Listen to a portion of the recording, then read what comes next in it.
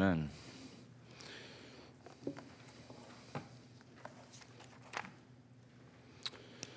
All right, as Jesse said, we are back to sexual temptation and adultery. And if you've been in Proverbs with us for a while, you're like, man, this is a lot of talk about adultery and sex. We probably had more conversations about sex in this church in the last couple months than all of us have collectively in church in our lifetimes. And we still got a couple weeks more to go. And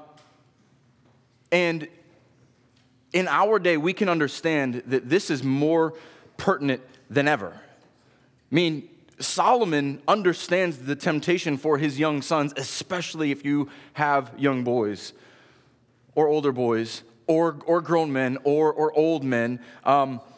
This is something that is always pertinent, and the church has not, as we've said, done a great job at dealing with this and dealing with it directly. To give you an illustration of this, and this is as close as I get to a Valentine's Day reference, so just setting that out front. My uncle tells a story, true story, of he's a retired pastor and preaches and does a lot with married counseling, things like that. So he was speaking at a Valentine's Day weekend retreat. And so, he preaches, and then they split the men and the women up. His wife leads the women, he leads the men. And so a doctor gives an analogy. So he's talking about the sex drive of men and like how much of a reality this is throughout all of our lives. And so the doctor gives this anecdotal reference to an old man who he performs a surgery on. The man is 92. He's under anesthesia. He's out for hours. And he wakes up, and the first thing he says is, "Hey, doc, when can I be with my wife?" And he used more direct language. And so ladies might not understand this, but every guy in here is like, oh, man, 92? Really? But this is why this comes up again and again and again. This is how God has wired us, but also the fall has given us this insatiable appetite. And the appetite is not easily satisfied.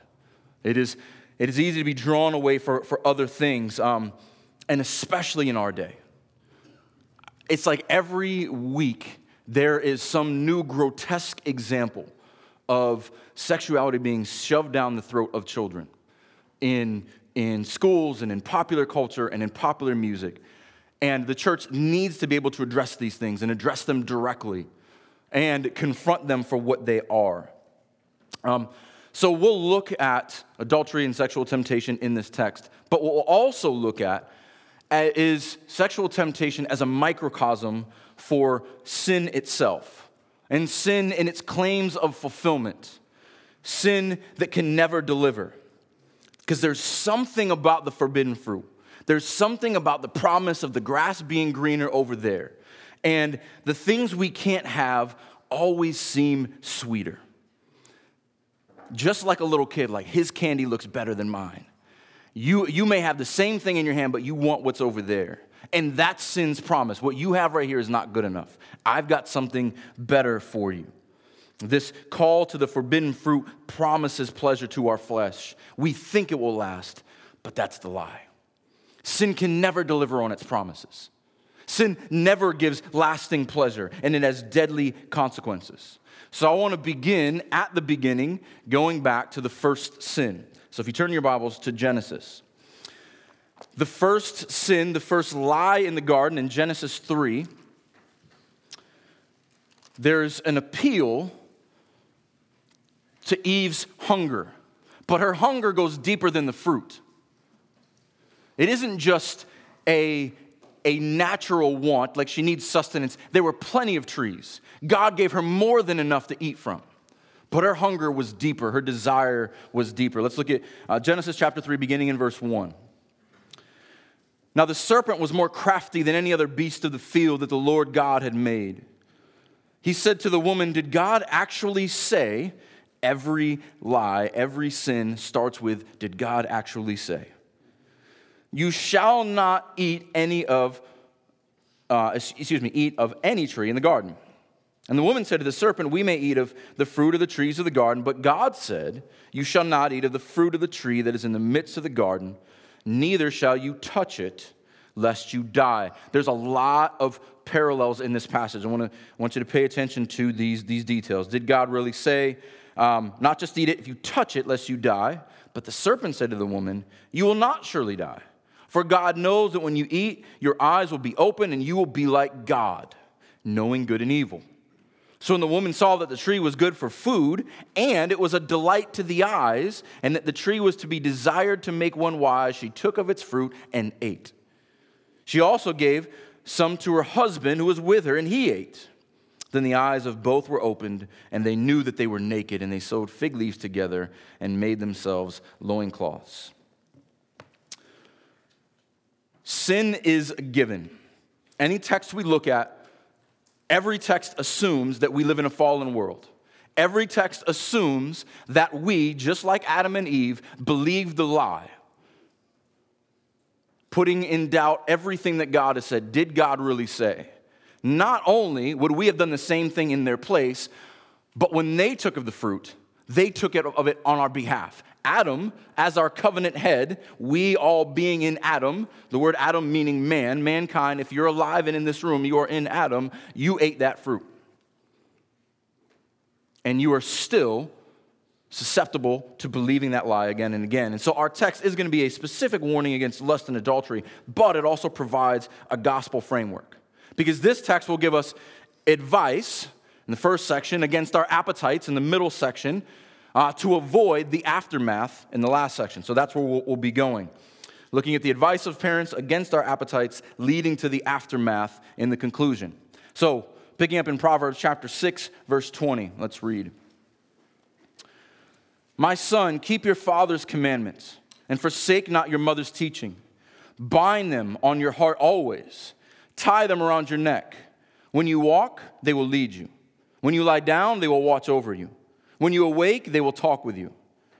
For the commandment is a lamp, and the teaching a light. And the reproofs of discipline are the way of life, to preserve you from the evil woman, from the smooth tongue of the adulteress. Do not desire her beauty in your heart. Do not let her capture you with her eyelashes. For the price of a prostitute is only a loaf of bread, but a married woman hunts down a precious life. Can a man carry fire next to his chest and his clothes not be burned? Or can one walk on hot coals and his feet not be scorched? So is he who goes into his neighbor's wife. None who touches her will go unpunished. People do not despise a thief if he steals to satisfy his appetite when he is hungry. But if he is caught, he will pay sevenfold. He will give all the goods of his house. He who commits adultery lacks sense. He who does it destroys himself. He will get wounds and dishonor, and his disgrace will not be wiped away. For jealousy makes a man furious, and he will not spare when he takes revenge. He will accept no compensation. He will refuse though you multiply gifts. Let's pray.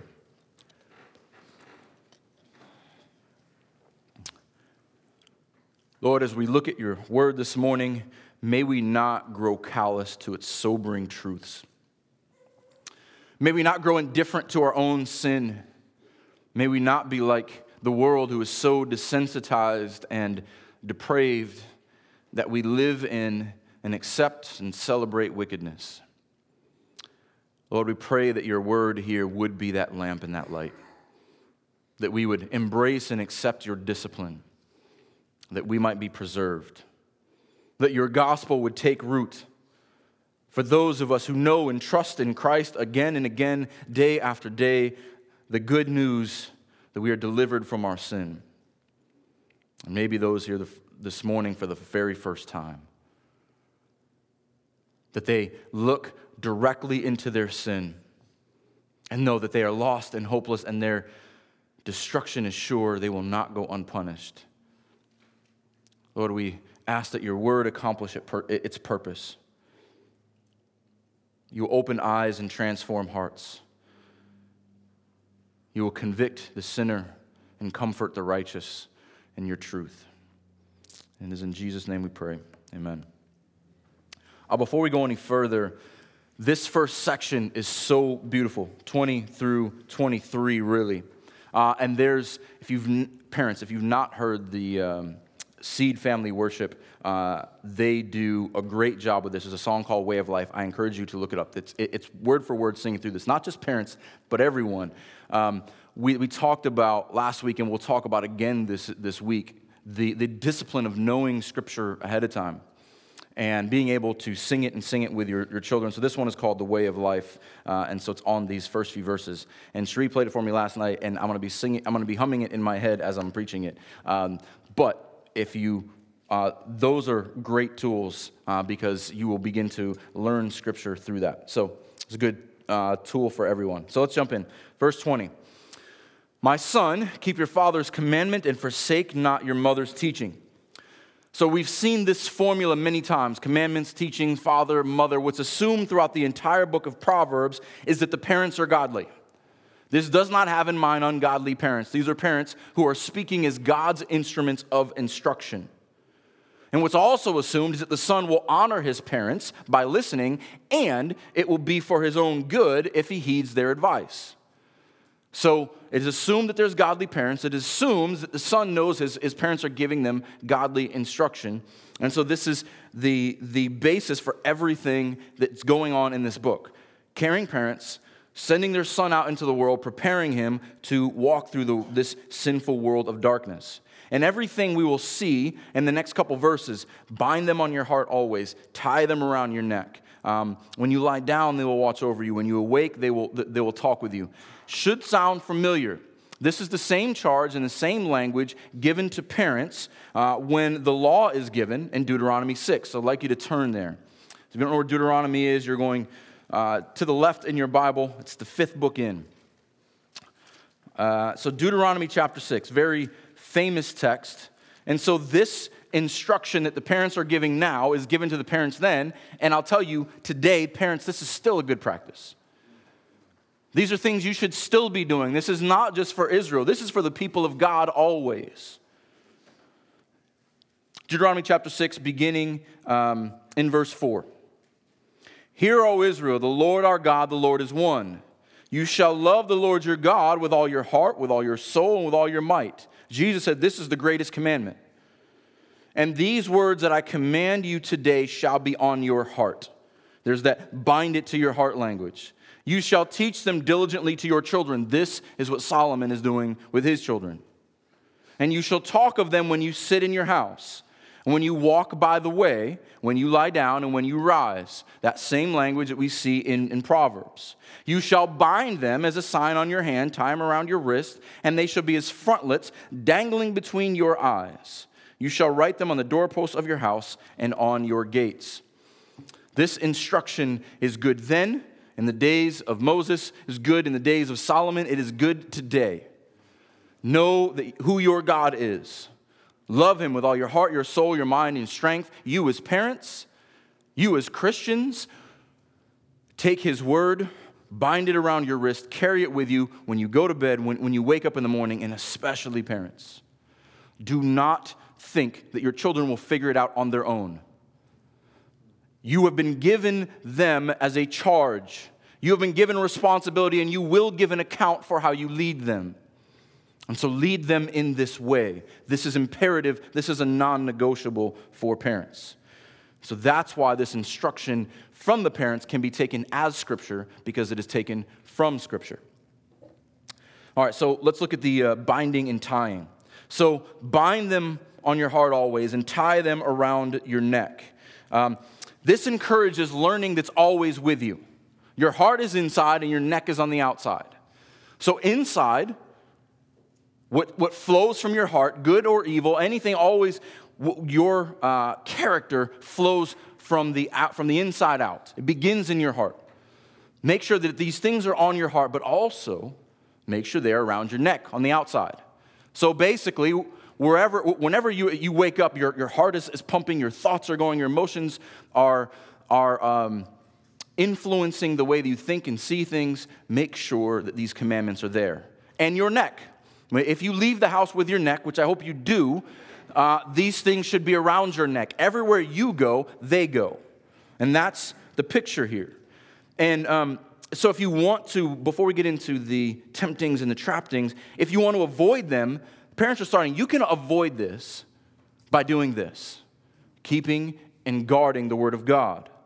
And so you want to avoid these sins and trappings, be in and know and apply the teachings of our Lord.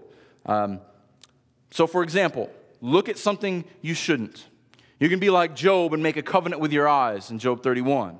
If you're struggling with money and you're consumed with the things of this world and your entire identity is how much I can make or how much I achieve, Jesus tells us in Matthew 6 to store up treasures in heaven. If you are worried about tomorrow, you don't think that God is going to provide, you don't know how you're going to pay bills, or you're this person who's constantly worried and constantly anxious and constantly stressed, Jesus tells us in Luke 12, fear not. Don't be anxious about tomorrow. Tomorrow has enough worries of its own. Aren't you more valuable than the flowers of the field and the birds of the air? And my Father provides for them. I could go on and on and on and on. Every temptation that we have is given an answer in Scripture. And if you hide it in your heart and you carry it with you around your neck, figuratively speaking, then you will avoid a lot of these pitfalls. But so often, we know this in our own lives, and we know this with brothers and sisters that we love dearly. When they're struggling with something, the question Jesse and I will ask as pastors is, how's your devotional life going? How much time are you spending in the Word? How much time are you spending in prayer? And typically, there is a direct correlation. We'll get into that more a little later. Also inherent here is the when you lie down and when you rise. This is a merism. It's a term that we use, like, so when you say young or old, from one extreme to the other, it's everything in between. This is God's word for all of life. And so there's another interesting thing here in 22 and 23, and you don't get this in any of the English translations. But to make this make sense, the pronouns and the articles are added. If you don't understand English, here's what it means. So the theys in verse 22 and the thes in verse 23, the pronouns and the articles are added so that it makes sense when we read it. But in Hebrew, these are all singular feminine nouns. And so how it could read, when you read in the Hebrew, is when you walk, she will lead you. When you lie down, she will watch over you. When you awake, she will talk with you. For her commandments, or her commandment is a lamp, and her teaching is a light. So what that's doing here is it's comparing the word of God to Lady Wisdom. And it's contrasting her to the adulterous woman, the Lady Folly.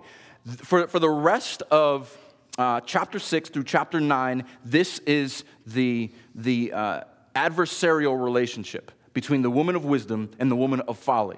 Listen to her. Listen to Lady Wisdom. She will walk with you. She will guide you.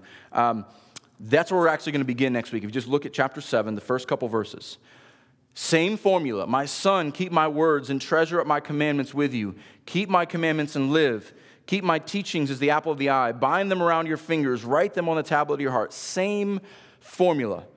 Say to wisdom, you are my sister. And call insight your intimate friend. To keep you from the forbidden woman, from the adulteress with her smooth words. So this contrast between the two women is posed before the son. Also what I want you to see in 22 is the shepherding imagery. All of these verbs are shepherding verbs. Leading, watching, talking. So I want to kind of walk through each one of these. So notice the progression that we're going through here. Sin is the given. Sin points us to the law, the commandments and teachings of God. The law points us to the promise or the gospel. And the gospel tells us about a shepherd. The shepherd who will lead, who will watch, who will talk. Let's look at each one of these. When you walk, they or she will lead you. This is what a shepherd does. A shepherd provides for and cares for its sheep by being upfront. They follow him. He's their example. He's the one who brings them to the safety of the pastures. And he's the one who leads them away from the wolves. This is what Christ still does. He leads us through his Spirit. He leads us through his word. This is the gospel promise. You, like sheep who have gone astray, Sheep are simple, fearful creatures. We are simple, fearful creatures. And we do not want to be off alone by ourselves, not knowing where to eat, not knowing how to feed ourselves. We are as good as dead. But the gospel promises a good shepherd. The gospel promises one who will come for you. He will gather you.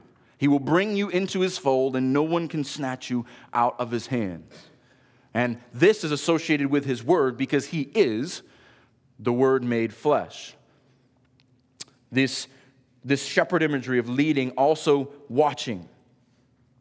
He will, when you lie down, he will watch over you. When you awake, this should make us think of Jesus promising his disciples in the Great Commission, I will be with you to the end of the age.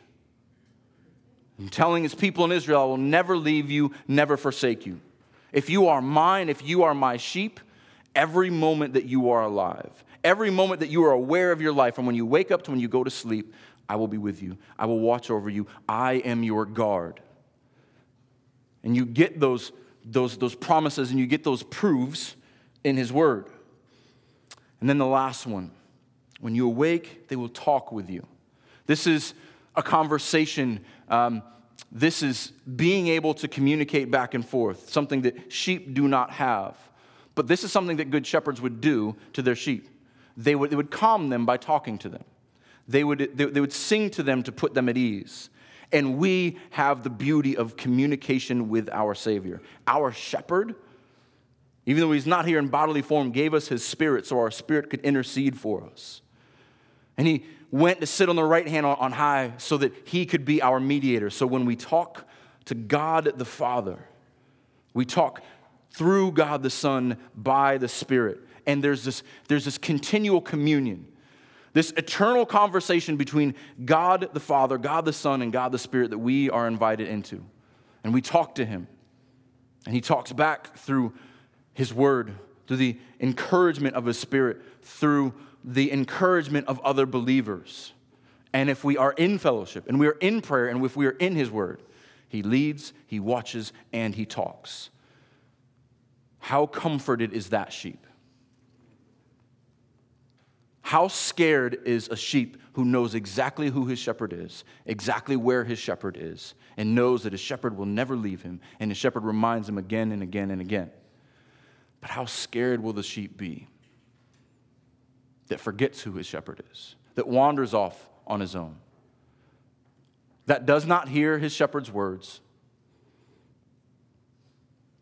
that can't even see his shepherd because he's so focused on his own appetites that lead him away from the fold? Brothers and sisters, this is an encouragement to every one of you in Christ. Do not nibble your way away from the fold with your own selfish appetites. This is a beautiful encouragement, but the reverse is also true. If you forsake these things, the opposite will happen. All right, verse 23.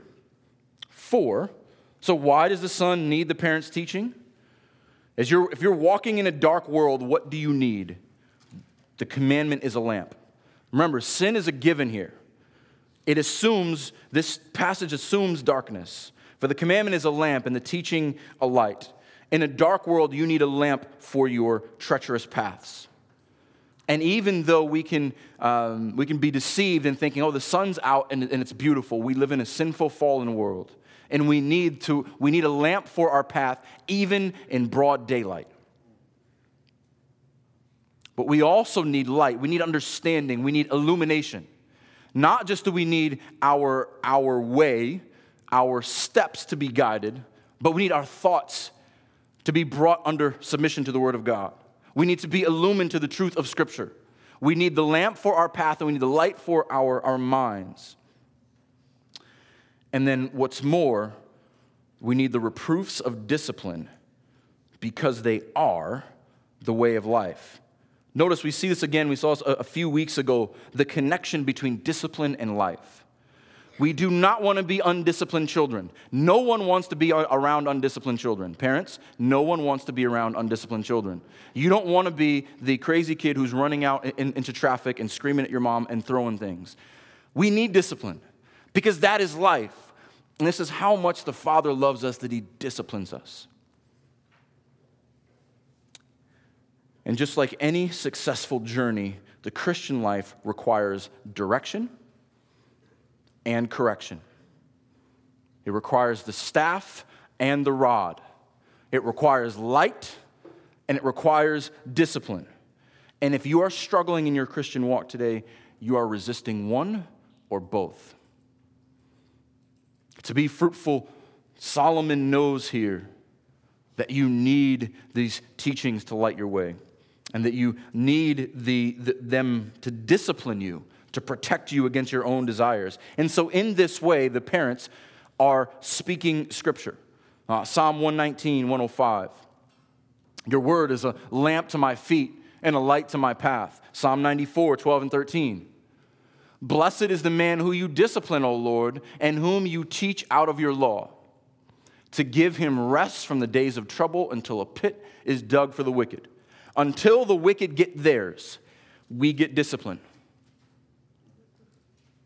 Because God loves us.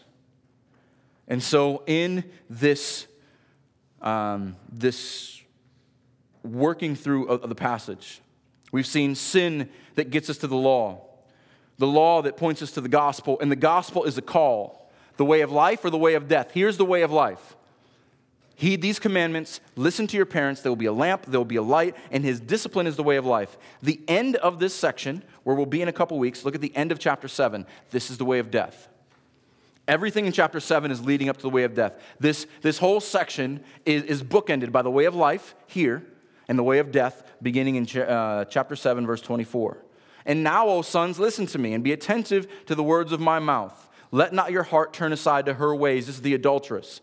Do not stray into her paths, for many a victim has she laid low. And all her slain are a mighty throng. There's many of them.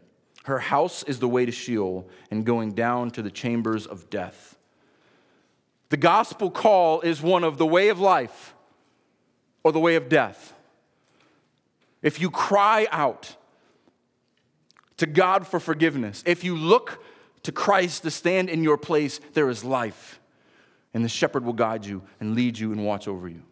But if you reject him, if you listen to your sin, to your flesh, if you follow the adulterous woman, there is death. And many find the path to Sheol. And so that's what introduces verse 24. All of this is leading up to preserve you from the evil woman. This is strange woman, foreign woman. This has married woman who is looking for a man, not her husband, in mind. That's the evil woman here. This is the adulteress, the unfaithful wife. And so to preserve you from the evil woman, from the smooth tongue of the adulteress, we see that with the parallelism. And so before we get into this adulterous woman, I want you to think about what is the root sin underneath adultery. It's covetousness. It's wanting something or someone that is not yours. It's thinking what I don't possess is sweeter, is better. The grass is greener over there. It tells us that if we get something that we don't have already, it will make us happy. I'm unhappy, so what I need is something that I don't have. I'm missing something, so what I need is a change in my circumstances. Whether that be in someone else's bed or some other sin that promises fulfillment that can never deliver. That was the sin that was presented to Adam and Eve. What you don't have is you're not like God. Imagine the sales pitch. God has given you the Garden of Eden. He's given you perfection. No death, no sickness, no pain. All you can eat. Every tree is delicious. And you get to walk with God. But the one thing that you're missing is you get to know evil. Gee, thanks. You get to be like God. That's the sales pitch. God has given you everything that you want. But it's always the one thing that we don't. That covetousness that looks over there, the enemy of contentment. And what is it that draws us into the forbidden fruit? But the smooth tongue. Because temptation you don't just jump into bed with somebody. It starts with flattery. It starts with subtlety. It starts with smooth words. Her appealing speech is what draws him in. The itching and the tickling of ears comes first. Well, that sounds good. She speaks a smooth language that his flesh is fluent in. Oh, yeah, that I recognize, because that sounds good to me. This is what Timothy is instructed in when we read earlier from our corporate reading. So I want to go back to 2 Timothy chapter 4. Just that second section. So after the encouragement to continue in the teachings that you learned and the sufficiency of Scripture, this is Paul's call to the church in that day and to the church in our day. So 2 Timothy 4, verse 1, I charge you in the presence of God and of Christ, who is to judge the living and the dead, and by his appearing in his kingdom, preach the word. We need to hear this again and again. Be ready in season and out of season. Rebuke. We need that correction. Reprove and exhort with complete patience and teaching. For the time is coming when people will not endure sound teaching, but having itching ears, they will accumulate for themselves teachers to suit their own passions. That's what's going on today. That's what was going on in Solomon's day. Yeah, shoot their own passions. Sorry. I guess that works too. Yeah. But here's what the false teachings do. They itch and tickle ears. It is smooth speech. Because the false gospel doesn't present something that's far out. Doesn't say, go over here and worship this calf. That's just foolishness. No one would ever do that. No one would ever do that. But it always starts with something that sounds good, that sounds moral. It's a competing gospel. That sounds good enough. This sounds pleasurable to me, but it suits our passions. Verse 4, and they will turn away from listening to the truth and wander off into myths, more shepherding language. As for you, always be sober-minded. Endure suffering, do the work of an evangelist, fulfill your ministry. The way to a man's heart may be through his stomach, but the way to cast a spell on him is to flatter him. This is what we respond to. We as men, we love our egos stroked, and this is what sin does. It tells our flesh, our egos, exactly what we want to hear. We read this earlier in Romans chapter 16, verse 17 and 18. But look at this, Paul's kind of final exhortation to the church. I appeal to you, brothers. Watch out for those who cause divisions and create obstacles contrary to the doctrine that you have been taught. Avoid them. For such persons do not serve our Lord Christ, but their own appetites. And by smooth talk and flattery, they deceive the hearts of the naive. We must know the Word of God. We must bind it to our heart and tie it around our neck. Otherwise, we won't be able to recognize the smooth speech and the flattery from the truth. This is what the parents are trying to warn Solomon in. And this is what I am trying to warn you in. Know the truth. Don't listen to the smooth tongue of the adulteress. Because I have talked with many of you. And you say, well, this sounds good. This is the first thing I hear, and this sounds good. But you don't take a step back and compare it to God's word, or maybe you don't have the foundation of God's word to compare it to. And so much can be avoided in this. So he goes on, do not desire her beauty in your heart. Here's the first step in preservation of lust, guard your heart. Here's what Jesus said, Matthew 5:28, we should know this well. It begins in the heart. The Lord saw the wickedness of man was great in the earth. Wrong one. That's what happens when you just read before looking at the bottom. All right, so Matthew 5:28, that was my fault for not filling that in. You should know this well. Matthew 5:28. Matthew.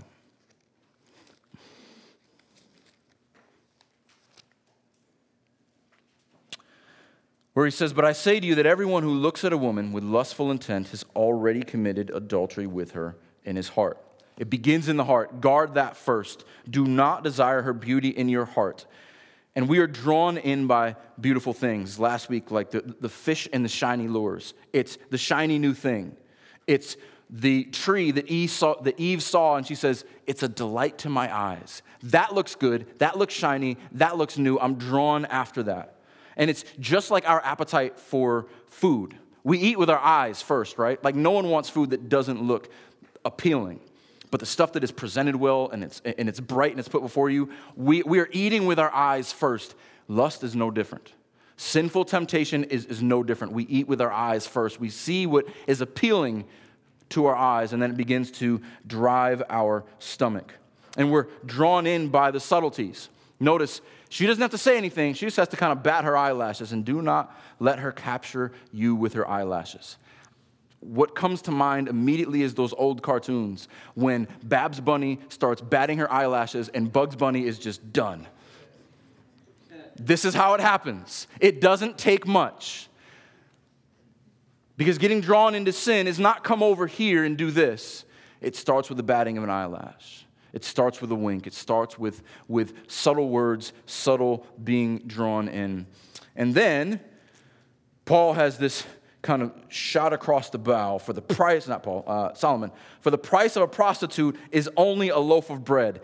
Ouch, only. What's he saying here? She's cheap.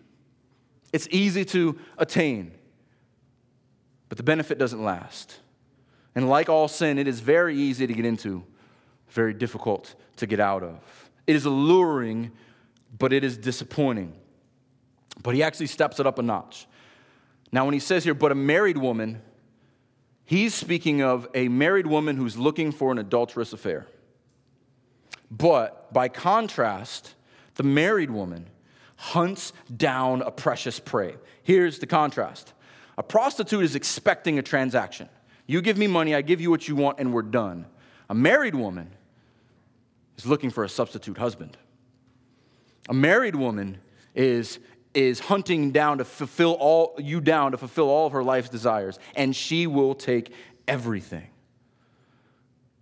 Your life will be affected, your money, your reputation, even your very breath if her husband catches you. This is what this is leading up to.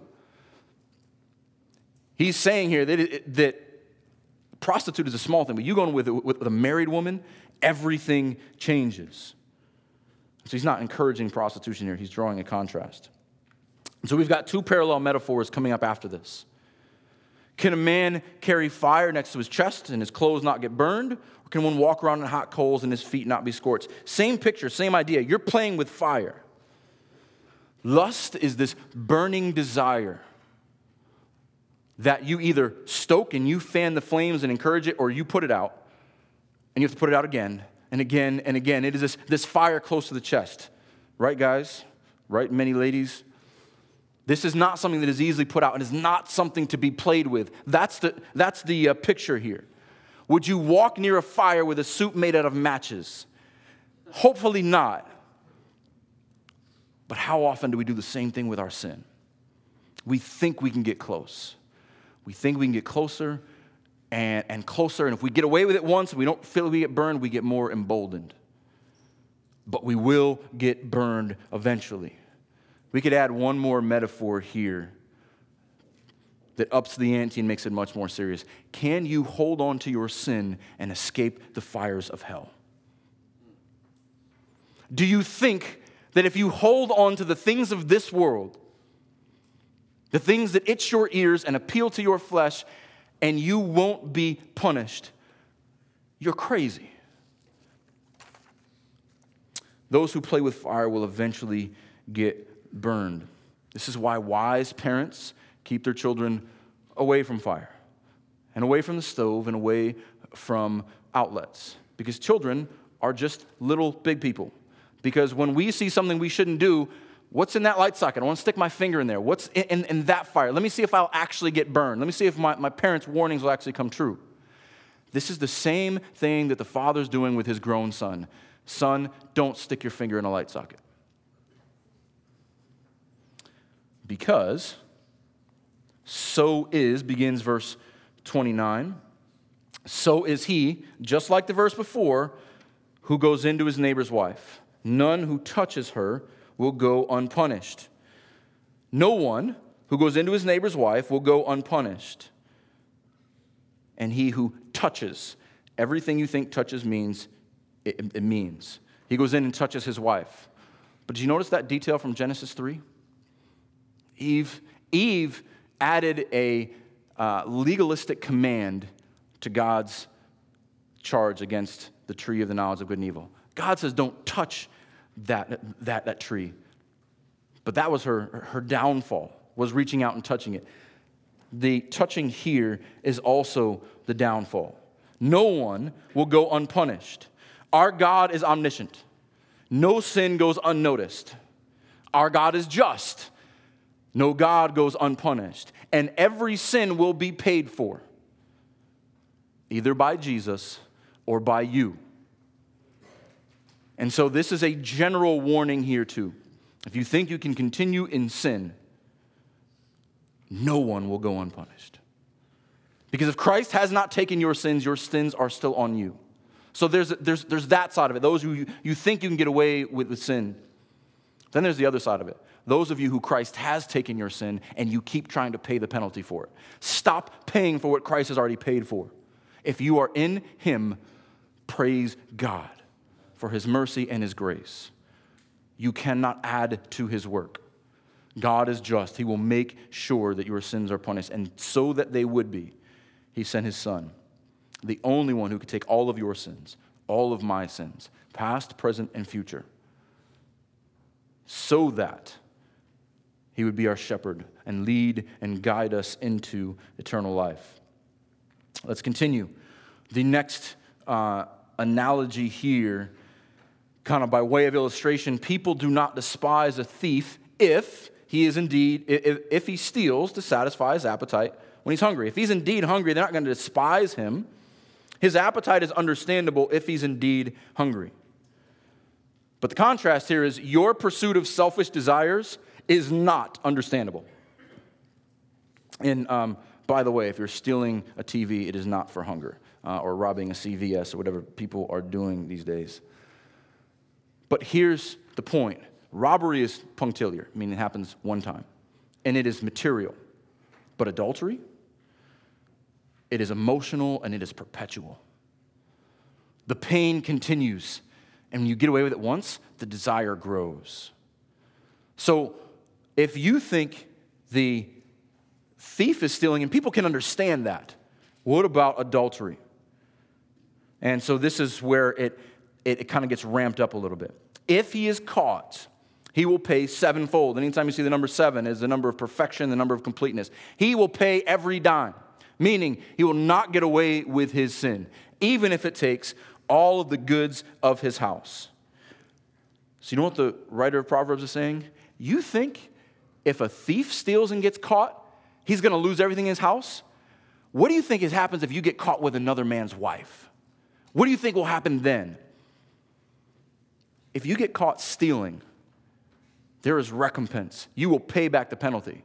But if you get caught stealing someone's covenant bonded spouse, how much worse will the penalty be? And that's why he says in verse 32, he commits adultery lacks sense. Because this is about no sense. The thief in 30 lacks food, but the adulterer lacks sense. This is stupid. You are walking by a fire in a suit of matches. You're trading moments of pleasure. For he who does it destroys himself. I won't often do this, and I'm dating myself by quoting Guns N' Roses, but this is very much an appetite for destruction. This appetite that leads for destruction. Don't Google it. Don't listen to anything on the album. It's everything we're talking about in Proverbs. It's the antithesis of the gospel, but it is an appetite for destruction. So here's the question. This moment of pleasure that may lead to destruction. Would you eat the best steak ever made? I mean, drizzled in garlic butter and everything you've ever had if you knew you'd be on the toilet for a month? Or a year? That's a terrible trade. But that's what sin offers. It tastes good on the tongue for a moment, but I'm going to regret this for a long time. And adultery has that added level of you are not just stealing from someone's material goods, you are harming their soul. There is an emotional connection here, the gift that's going to keep on giving. And what's interesting here in the Hebrew in verse 33, he will get wounds, same word that is used in verse 29, he will get touched. So the one who touches another man's wife will get touched in return. The touch that you thought was pleasure will return for a touch of pain. You will get wounded. If you touch another man's wife, and you will get dishonor, and your disgrace will not be wiped away. This is public shame. Is your sin worth an eternity of disgrace and destruction that will never be wiped away? So I want to kind of pause for a moment here. And Paul has a concern when he writes to the church. His concern with the church is one of covenant faithfulness in marriage. So I want to look at 2 Corinthians 11, 12 through 14. I know it was earlier in the slides, but we'll look at it now. Notice the connection before we go any further with Eve and with marriage. 2 Corinthians 11, 12 through 4. Or excuse me, 2 through 4. For I feel a divine jealousy for you, since I betroth you to one husband, to present you as a pure virgin to Christ. Amen. The gospel means we are pure virgins in Christ. Praise the Lord for that. But Paul's picture to the church is you are a bride. You are to be faithful to your husband, one husband. Don't go after these other adulterers, these adulteresses. Here's the difference between the prostitute and the adulteress. The prostitute just wants an exchange for money. The adulteress wants you to be united to her. Paul's saying, you are united to Christ. How could you dare unite yourself to a prostitute, to an adulteress? Verse 3, but I am afraid that just as the serpent deceived Eve by his cunning, your thoughts will be led astray from a sincere and pure devotion to Christ. This is what's at stake. Because our sin is not just, I'm going to do this now and nothing will come of it. Every sin leads us away from Christ. Every sin causes us to be unfaithful to our betrothed husband. Every sin is repeating what Eve did in the garden. Yes, Satan, I would rather hear what you have to say than what God has to say. I would rather go after my own desires than to find my fulfillment in my beloved. And here's the warning. Verse 4, for if someone comes and proclaims another Jesus than the one we proclaimed, or if you receive a different spirit from the one you received, or if you accept a different gospel from the one you accepted, you put up with it readily enough. If you don't know the voice of the shepherd, if you don't know the gospel, if you don't know the truth, it is easy for us to believe the lies and be led astray. How many of us are led astray by the lies that we believe? How many of us become unfaithful to our groom because we give into our appetites? And here's what those appetites lead to. If you don't heed the words of the parents, if you don't run to the shepherd, if you hold on to your own sin, verse 34, for jealousy makes a man furious, and he will not spare when he takes revenge. He will accept no compensation. He will refuse, though you multiply your gifts. Basically, there is no amount of money you can pay to make the offended husband feel better that you slept with his wife. There is no gift you can give. You can't buy a clean conscience for yourself or a cleared memory for a husband who is understandably angry and jealous. Because in those days, the husband was allowed to seek punitive damages, and both the man and the woman who committed adultery were both to be put to death. This is deadly serious in their day. And his revenge is that burning, scorching punishment that we welcomed earlier. He's going to make your life miserable. But it's not just for adultery. So it is with our sin. There is no compensation. You can put together as many gifts as you think. God is not some corrupt official. You can't bribe him with your little trinkets. You can't buy him with your good works. He doesn't need them. There is nothing you have that God needs. When it comes to our sin, there is nothing you can pay for your sin. There is nothing you can give. The anger of a holy God whose wrath is held against the sins of man, who is jealous for his son and the faithfulness of his bride. No compensation. Just like you can't buy a house with monopoly money from our illustration of last week, you cannot buy eternal forgiveness with good works or this world's goods. Here's the good news of the gospel. You can't do it.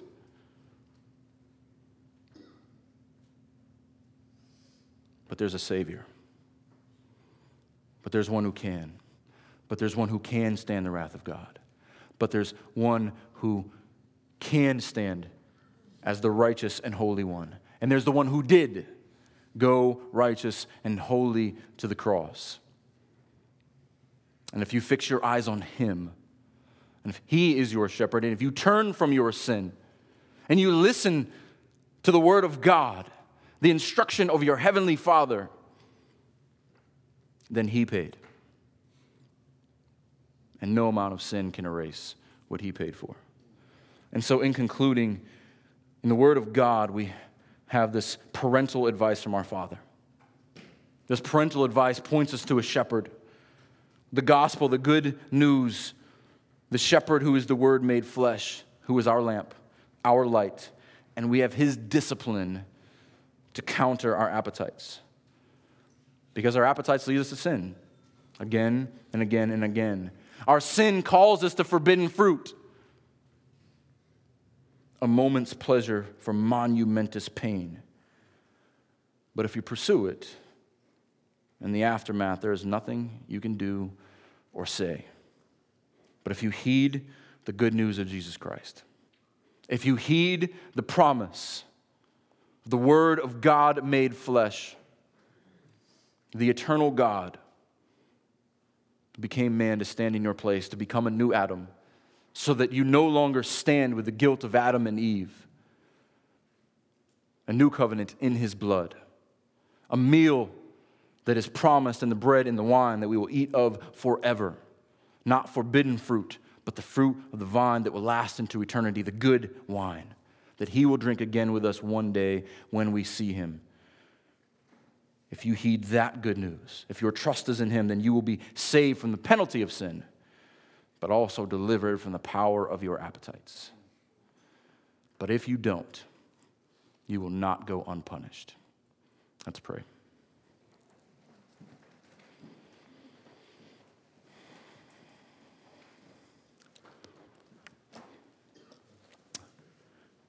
Heavenly Father, we praise you for your goodness, for your grace, for your mercy. You have every right to be angry at our sin. You have every right as a jealous husband over the bride that you have prepared for your son. But we thank you that you prepared us. Thank you that our husband stood in our place as our sacrificial lamb. And he calls us away from adulterous temptations because he loves us. Because he watches over us, because he leads us, because he protects us, because he talks to us. Not in the smooth voice of a temptress, but in the truthful voice of a Savior, of our rock, of our Redeemer. The gospel is good news, but it is only good news in light of the bad news. Never let us forget that we live in a dark world, that we are dark and sinful people. There's nothing we can do to pay for our salvation. But praise be to God our Father through our Lord Jesus Christ, that you took on flesh to stand in our place and sent your Spirit as your under-shepherd to remind us of your word, to teach us, to talk to us, to guard us and preserve us until the day that you return. May we be found a faithful bride. May we put to death the appetites of our flesh, that we may hear the words of well done, good and faithful servant, and may we be welcomed in as the spotless virgin betrothed to our husband. And it is in his name we pray. Amen.